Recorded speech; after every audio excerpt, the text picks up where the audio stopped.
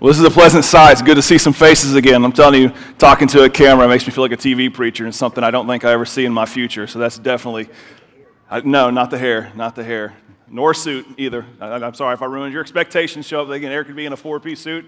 No, not going to happen. So, hey, I want to do this. I just want to say a word of prayer and praise that God has brought us back together today, and as well as be praying for those who are at home still worshiping with us, and just continue just thanking God for what He's doing through the season. Would you just pray with me? Father God, thank you so much. God, it's such a joy to see faces again. God, it's been a long time since March 15th. But it's so good to see church family. It's so good to worship again. And this is still a challenging season. And God, I'm grateful that you are still present in the midst of this. God, I pray for those that are home right now worshiping us. God, I pray they know they're still loved and that we miss them and look forward to being united with them again. God, bring our church together and just teach us to love and care and be compassionate, but most of all, to be the church in any circumstances. God, you are not hindered by anything. So God, I praise you for being faithful and just in all things. In Jesus' name I pray. Amen. Well, it's good to see you all. It's good to have you guys. Good to have the kids in here. I'm going to tell you right now, if you guys make some noise, it's okay. I'm going to take that as an amen, even if it's an awkward position for an amen in a sermon. That's more than I sometimes ever get, so it's okay. I'll take it. Generally, people drop amens at wrong places, like Debbie, whenever I say something bad about myself or whatever, or Dale over here. So, hey, glad you guys are here. Don't worry. If your parents tell you, hey, you need to be quiet, say, Pastor Eric said I can be as loud as I want, and he trumps you in this setting. So that's just how it goes, right? With that being said, as I just ruined any rapport I had, we're finishing up kind of the next couple of weeks our account in Gideon. We've been going through one of my favorite characters. And next week, I hope you will really see why he is my favorite character. But I love today's message as well as we kind of talk about it. So if you have your Bibles, we will be here in just a minute in Judges chapter 7. Judges chapter 7 is where we will continue on. As you're turning there, I love having group discussion. And so the people that you came with, you're sitting next to, I want to ask you this. Would you answer this question? You ready? Here it is. What is your favorite childhood song? What's your favorite childhood song that you remember singing as a kid? If you are a kid, what's your favorite song right now you sing? So right now, go ahead, take just a second, answer that question. What is your favorite childhood song, or what was?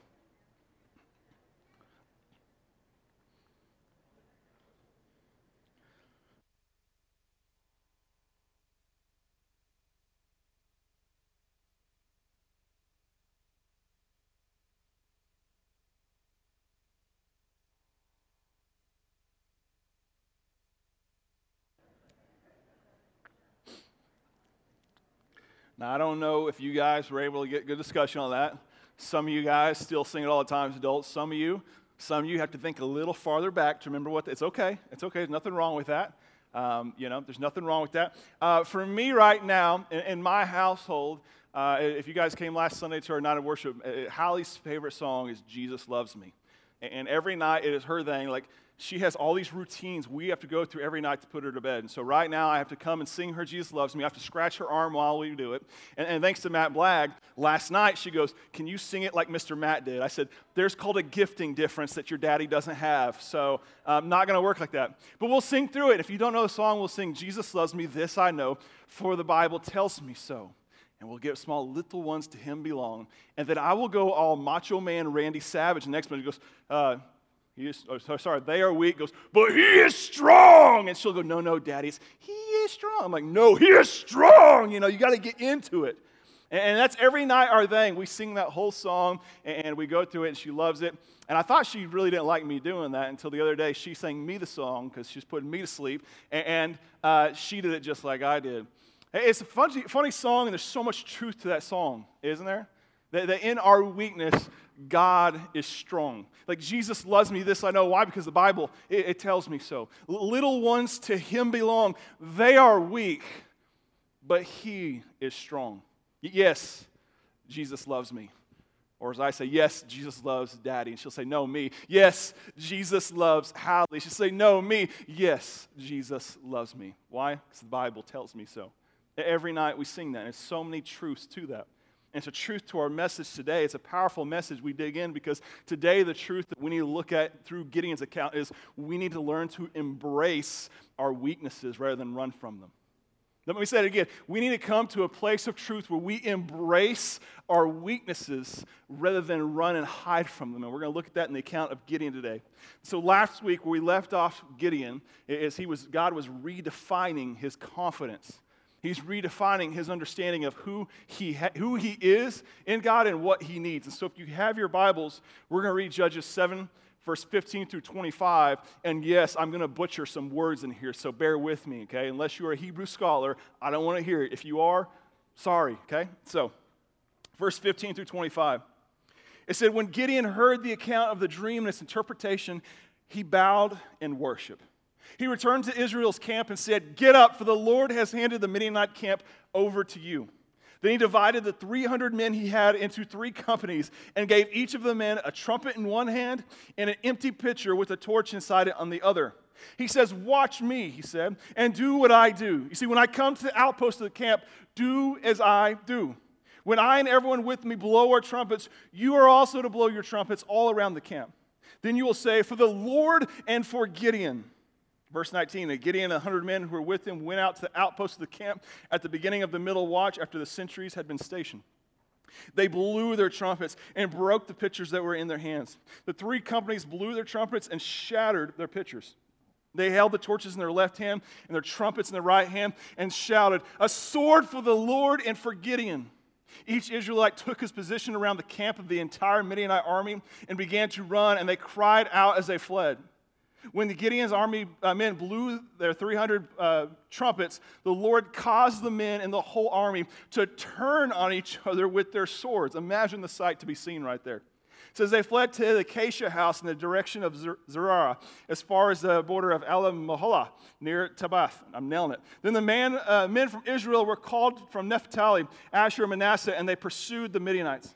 Verse 24 said, Gideon sent messengers throughout the whole country of Ephraim with his message. Now, these are the men that obviously had went back home when he said, hey, if you're scared, go home. And they went back. And he says, listen, come down to intercept the Midianites. Take control of the water courses ahead of them as far as Beth Barah and the Jordan. So all the men of Ephraim were called out, and they took control of the water courses as far as Beth Barah and the Jordan. They captured Oreb and Zeb, the 2 princes of Midian. They killed Oreb at the rock of Oreb and Zeb at the winepress of Zeb while they were pursuing the Midianites.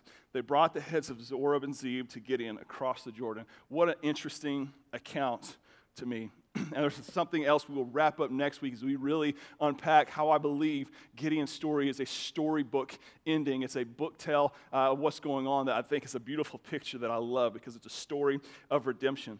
But what's interesting to me is, like I said, our big idea is embracing our weaknesses. When you see this situation going on, I want to say real quick, we want to look at what was the battle plan that they had. See, Gideon comes and they put together this battle plan. They have 3 companies, probably about 100 soldiers each, and they surround the Midianites. We know from the location that the Midianites are kind of in a valley, and so they're able to surround them uphill from them all. And so they get there, and he puts them in places, and he gives each of them an empty jar with torches on top. This was used to cover up the light so they would not see them walking up to their position.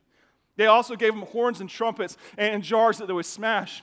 Now imagine the situation. They have these jars, and when he says, now it's time, 300 jars all surrounding your camp suddenly get smashed, and you hear this loud racket of noise that would wake you up at sleep. Don't forget, just before, Gideon sneaks into the Midianites' army, and what happens? He's telling them, says, hey, they're like, listen, I had this horrible dream about this barley bread, or ramen noodles, if you're me.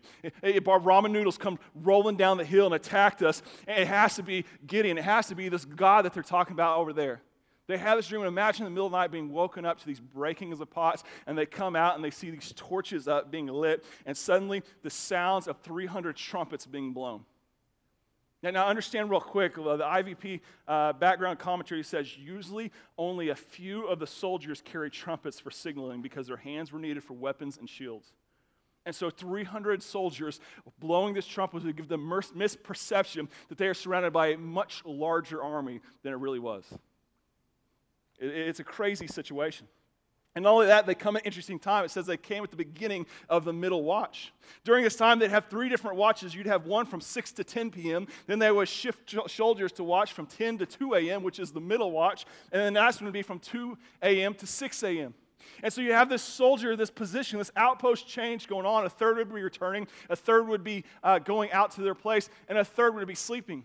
Imagine right at this time as they're happening, they're going, and they walk down, and suddenly you hear it saying, and it's people are waking up from their stupor, their sleep. They see guys coming in. They think they're the enemy soldiers, but in reality, they're their own guys, and they start friendly fire attacking their own people. I don't know if you've ever done that. Have you ever woke up in the middle of the night and just an absolute deep sleep on something and thought you saw something that you really didn't? You ever done that before? When me and Emily lived in Chickasha, we had a fire alarm, but before we had kids, our fire alarm went off in our house like at 2 in the morning. I woke up, I was so tired, and I said, Emily, our house is on fire. I see smoke everywhere. Get out, get out. And she's like, no. I said, no, Emily, get up. The house is on fire. Let's go, get out. She says, Eric, the house is not on fire. I said, no, I can see it everywhere. She goes, open your eyes. I had my eyes closed the whole time. And when I opened them up, there's still a fog, and I thought I was seeing smoke. It was really nothing. We just had a dead battery that was going off in our house. You ever? No? Okay, I'm glad this would be a good time for an amen, kids. So sometimes we wake up, and they're walking out, and they're thinking they're seeing this, and this is not what's going on. Now you hear this plan, you say, man, what a brilliant plan. Can I say, this is an absurd battle plan. Let me say again, this is an absurd battle plan. They literally walk to the fight with no weapons in their hands to fight. Imagine that for a second. That they walk up, this is an absurd plan. What makes it a brilliant plan is the fact that it worked. It's a horrible plan, but it's a great plan because it's worked. In high school, my coach used to say it all the time. When we would take really horrible, those trick, ugly shots, whatever, half-court heaves, my coach says, those are bad shots, but if they go in, it's a good shot. That's the only exception with it. You watch NBA games, you watch players make these ridiculous shots. Listen, if they miss it, they look like fools, don't they? Like, what were they doing? But when it goes in, like, man, that is just an amazing player right there, right? It's the difference between a good plan and a bad plan. This is a good plan because it ultimately worked. Reality, this is an absurd plan. This is going into battle saying, we're going to put all our eggs in this, and if this doesn't work, we're in a lot of trouble. The best way I can think of it, because I love thinking in the context of cartoons, is one of my favorite called Kung Fu Panda. You ever seen that? Kung Fu Panda, they put all their stock on this guy, the dragon warrior named Po. And Po is this overweight, not really athletic, not really Kung Fu minded panda. Okay? To give you an idea, here's a video clip to show you exactly what it is in case you've missed out. Go ahead and show that. Never. Wrong one. Other one. Never.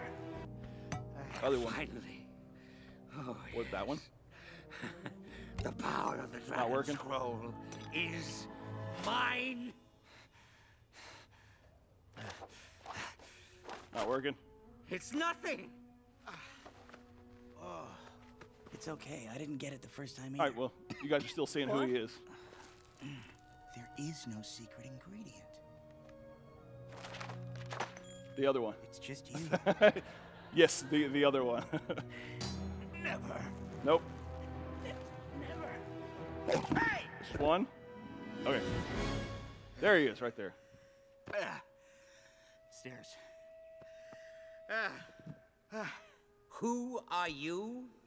Buddy, I am the Dragon Warrior. You? Him? He's a panda. You're a panda. What are you gonna do, big guy? Sit on me? Don't tempt me. Now, I'm gonna use this. You want it? Come get it. Oh! Finally.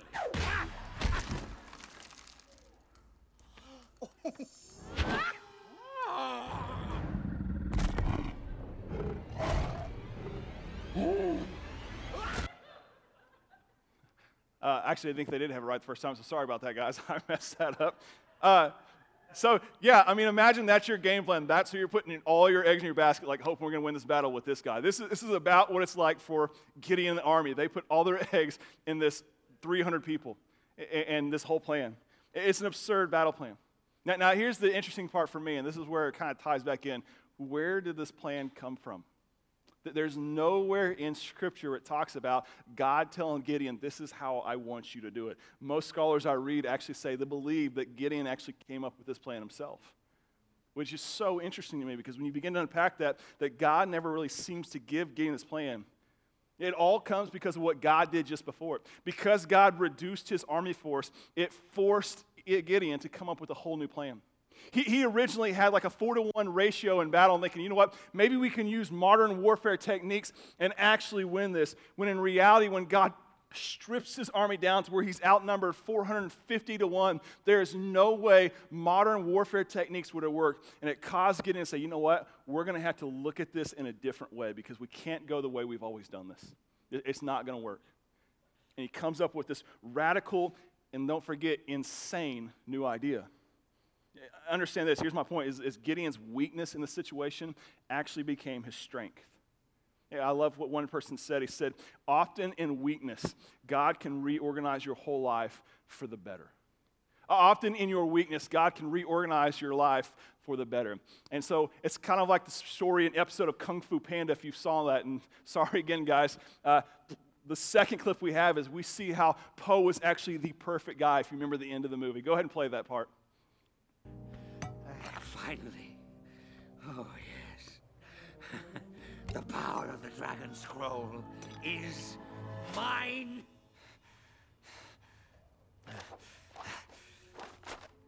It's nothing. Oh, it's okay. I didn't get it the first time either. What? There is no secret ingredient. It's just you.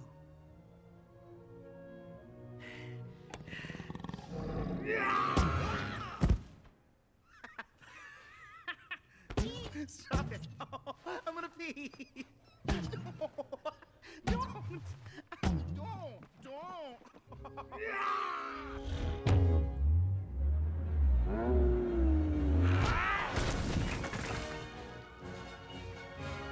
It's funny, I love that scene because his weakness, everyone thought, was actually his strength that allows him to win this battle that no one thought he could do. When you think of Gideon, listen, we need to come in the same place. We need to learn to embrace our weaknesses. And you say, why? Well, the first thing I want to say is this. Listen, in our weaknesses, in my weakness, God is visible. When I'm weakest, when it looks like I'm so incapable, God becomes the most visible and prevalent in the situation.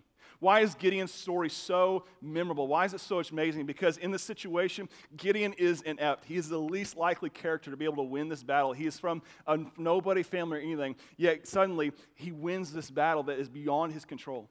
And when you read through the passage we just read, every time you see whose name comes up, the Lord and Gideon. Hey, the Lord and Gideon. Scream the Lord and Gideon. God is present. God, listen, God is the hero in the story, not Gideon. When our weaknesses shine through in our worst possible situations, God is the hero, not us. Now, let me ask you to reflect on this. How visible is God in your weaknesses? My time when God has shined through the most is when I have made myself look like the biggest fool. When I've come and said, listen, here's my sin, my shame, the worst thing I've done. Look how awful I am.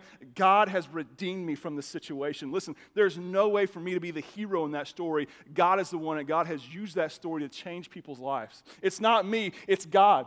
When we embrace our weaknesses, it's so tempting for me to go, listen, I don't want to talk about my past. I don't want to talk about my weaknesses. I want to act like it didn't exist. But when I don't talk about it, God no longer becomes the hero of my story. And so I embrace my weaknesses. Why? So God become more visible in my life. Like, this is not me. This is God doing it. Can I tell you the inverse is true as well? When we don't embrace our weaknesses, what happens? God suddenly becomes absent in the situation. He becomes apparently invisible. Not because he is or can be taken away any of his strength or ability, but simply because we elevate ourselves to a point that we eliminate God from the story. Don't believe me? Look at chapter 8, verse 22, as you kind of read the end. After they defeated everyone, it says, the Israelites said to Gideon, rule over us, you and all your sons and your grandsons, for you delivered us from the power of Midian. But Gideon said to them, I will not rule over you, and my son will not rule over you. The Lord will rule over you. Man, thank goodness for Gideon for a split second does something right there, right? But how quickly he forgets. Then he said to them, let me make a request of you. Everyone give me an earring from his plunder. Now the enemy had gold earrings because they were Ishmaelites. They said, we agreed to give them. So they spread out a cloak, and everyone threw an earring from his plunder on it. The weight of gold earrings he requested was 43 pounds of gold. In addition to the crescent ornaments and the ear pendants, the purple garments on the king's Midian, and the chains on the necks of the camels.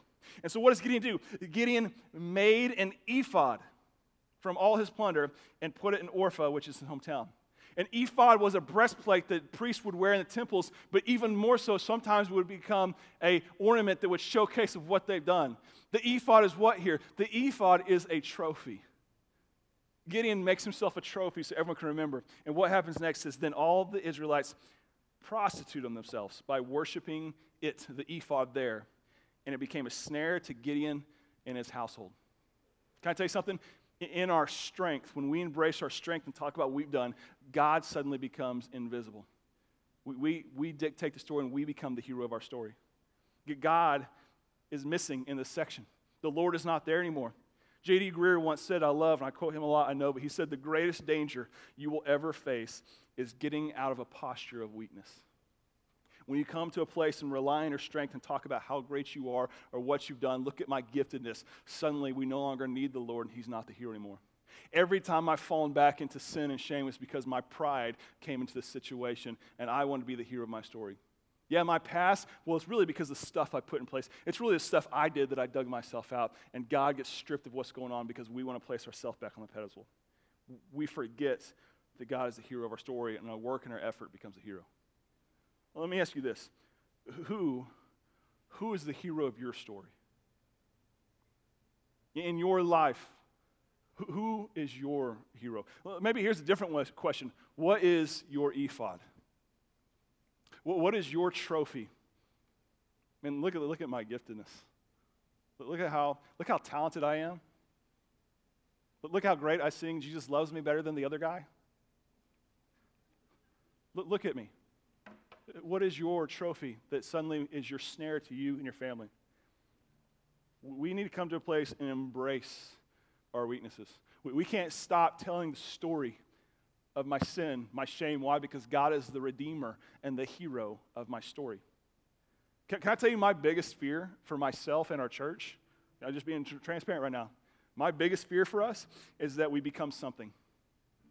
We become something someday. Our church becomes something amazing that people actually want to come to, and we become known, and other churches are calling us to ask, how did we do it? I become a great pastor, and people call me, and pastors are calling me for advice. Hey, Eric, how did you do it? You know why that scares me? Warren Wiersbe hits it best. He says this. He says, when the church starts to depend on bigness, big buildings, big crowds, big budgets, then faith becomes misplaced. And God can't give his blessings. You see, when leaders depend on their education, skill, and experience rather than a God, then God abandons them and looks for a Gideon. My prayer for myself and us is that we remain nothing so that God can be everything. I pray when people see our church, they want to talk about, man, how awesome is North Point? Like, man, how awesome is God? Because that church could not do it on their own. I've seen that, Pastor. I'll tell you right now. Couldn't do it. God is the hero of our story. My last question to reflect on this is, what weakness have you been hiding from? Like that you could give to the Lord and allow him to become the hero of. What weakness are you afraid to tell people? If they knew this side of my past that God has redeemed, they would never look at me the same again. Listen, and then you're trying to be the hero, not God. And so maybe today you need to make God your hero today. Maybe that's the decision you make. You haven't embraced your weakness. Today's the day to embrace your weakness and come say, God, I give it to you. Be the hero of my story. I don't care who sees me. I don't care what people talk about me. I don't care what they think. God, you are going to be glorified and people are going to know who you are by my weakness, not my strength. I'm just a prop in your play. Listen, if that's you, if God's leading in your heart and stirring, you need to do something about it. Listen, our elders are going to be right over here, and we have a place that you can come over here, and they're going to come pray with you, and they'll lead you and talk to whoever you need to do. We want to walk you through it.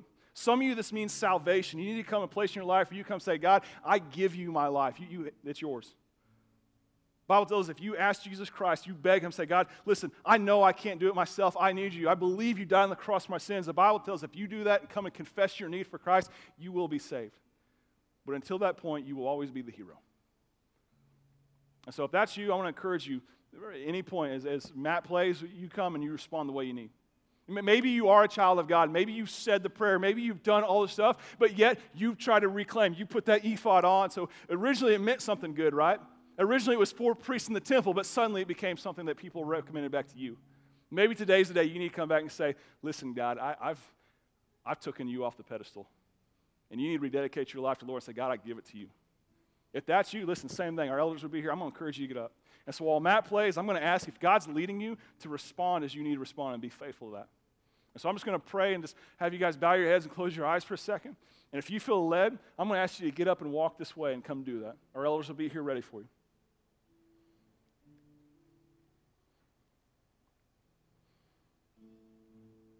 As you guys sit silent, I'm going to pray over you silently in my heart. Just pray that someone responds to what God is maybe stirring in their heart, because I know I can't be the only one feeling it. And I'll pray over you in just a second. If you don't feel a tug in your heart, I'm going to ask you to pray for the people around you. Pray that someone will get saved today.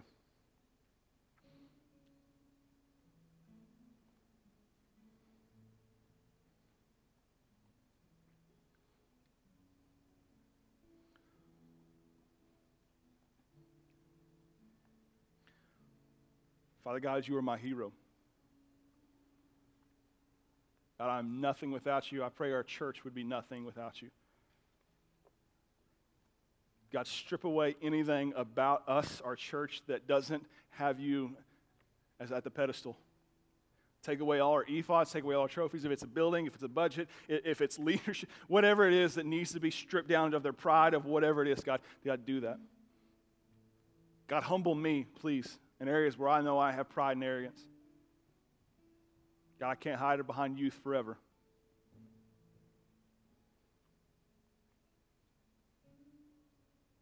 God, I know you want so much more from me, but God, you want to do so much more through me. God, I pray that I just place you as the hero of my life. I pray our people would go be the church and understand that. I pray that today, God, that someone in this room would go share testimony with someone about their weakness so that you can shine through. God, you are good. Thank you so much that we can get together and worship you. God, thank you for those that stayed at home, God, that they felt comfortable doing that. God, I pray that we would not forget them. We are still a church. We're not divided. We're not split up. We are united in heart and spirit and truth. Teach us to love one another. Teach us to have empathy for one another. Teach us to be the church. God, I praise you for being holy and just in all things. In Jesus' name I pray. Amen. If you guys stand,